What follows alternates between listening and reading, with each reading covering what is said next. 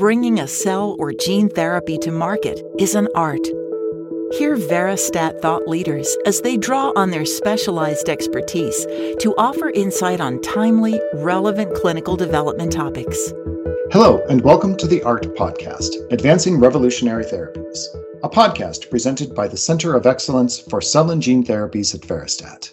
My name is Kevin Hennigan, Senior Regulatory Strategist with Veristat. Today, I will be presenting common pitfalls to avoid when planning your cell therapy study. This is the first in a series of podcasts discussing various topics pertaining to the development of cell and gene therapy programs.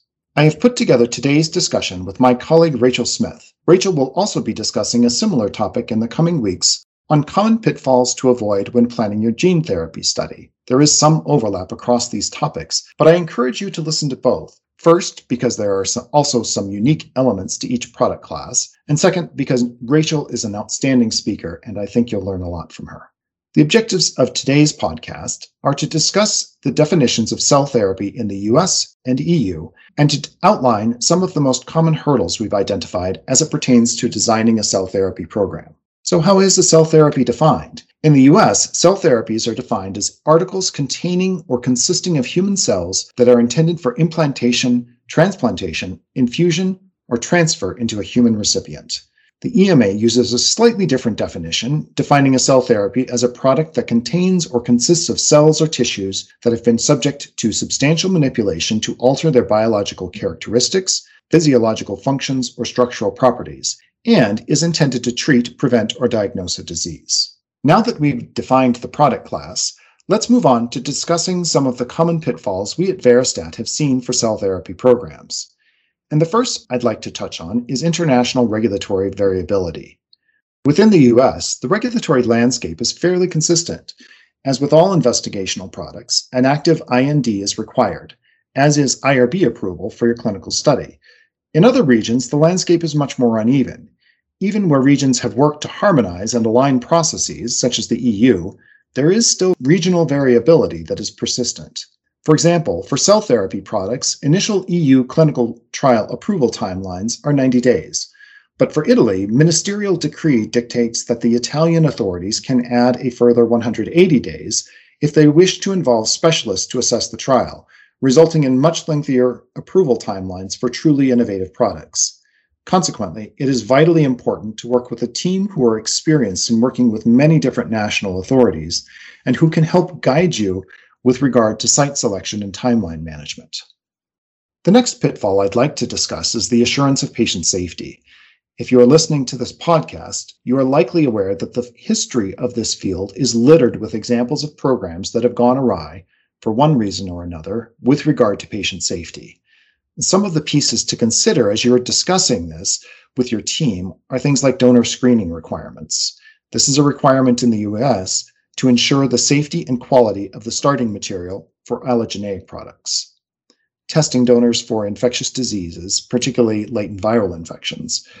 FDA has published a list of infectious agents that need to be considered in such a screening program, and I certainly encourage you to look that up and have a look at it.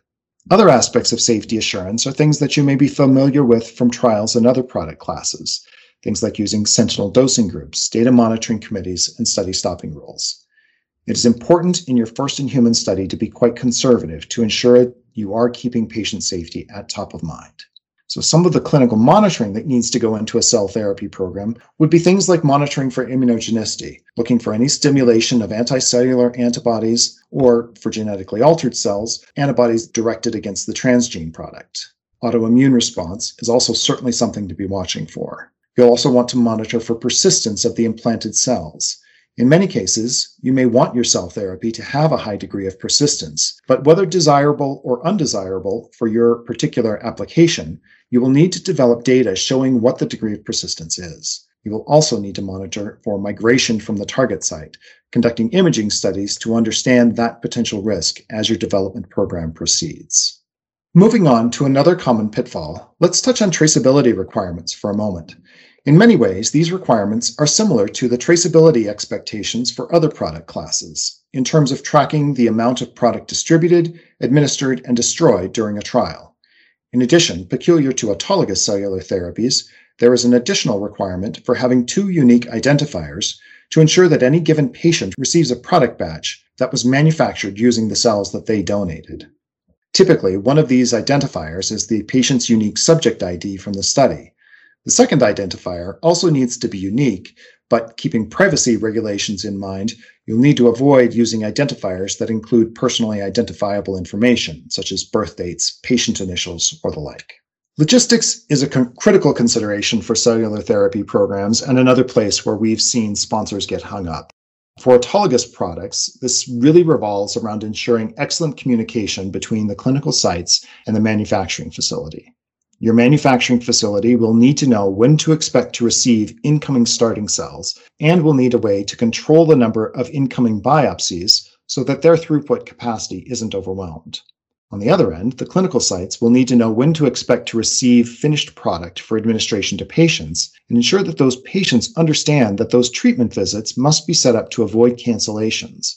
This is even more critical than a typical clinical study to ensure that there is no loss of manufactured cellular material, as cell therapies typically have a very short half-life. So missing a treatment visit could result in a loss of an entire product lot. With allogeneic product, what we've pioneered at Veristat is something we refer to as the central site model. This allows for centralization of the treatment process, which at times can be more complex than in a typical clinical trial. So the traditional distributed site model used in most studies may not be appropriate for a cell therapy study due to the specialized handling and/or administration requirements of some cell therapies.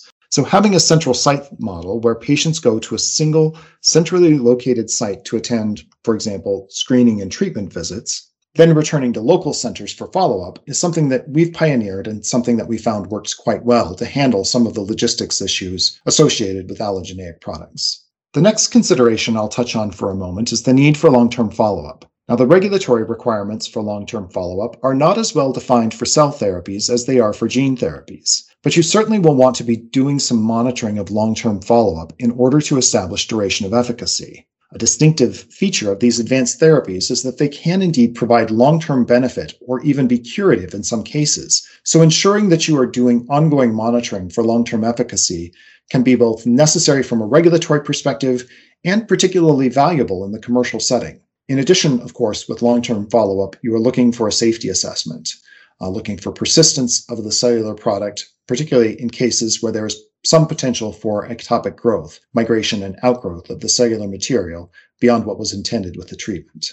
Just to wrap up for today, and again, these are intended to be relatively brief discussions, and there are certainly plenty of additional details that we could go into and will go into in subsequent episodes of this podcast.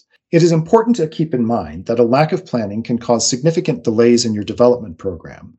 So addressing all of these issues up front in your development plan is critically important to ensure successful progress.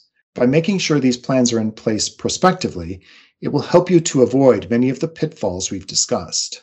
Veristat has extensive experience in this field. We are trailblazers and continue to be very actively involved with this product class. I encourage you to continue listening to future episodes of this podcast, as we will go into some of these issues in greater depth, as well as take on a number of other topics associated with the development of cell and gene therapies.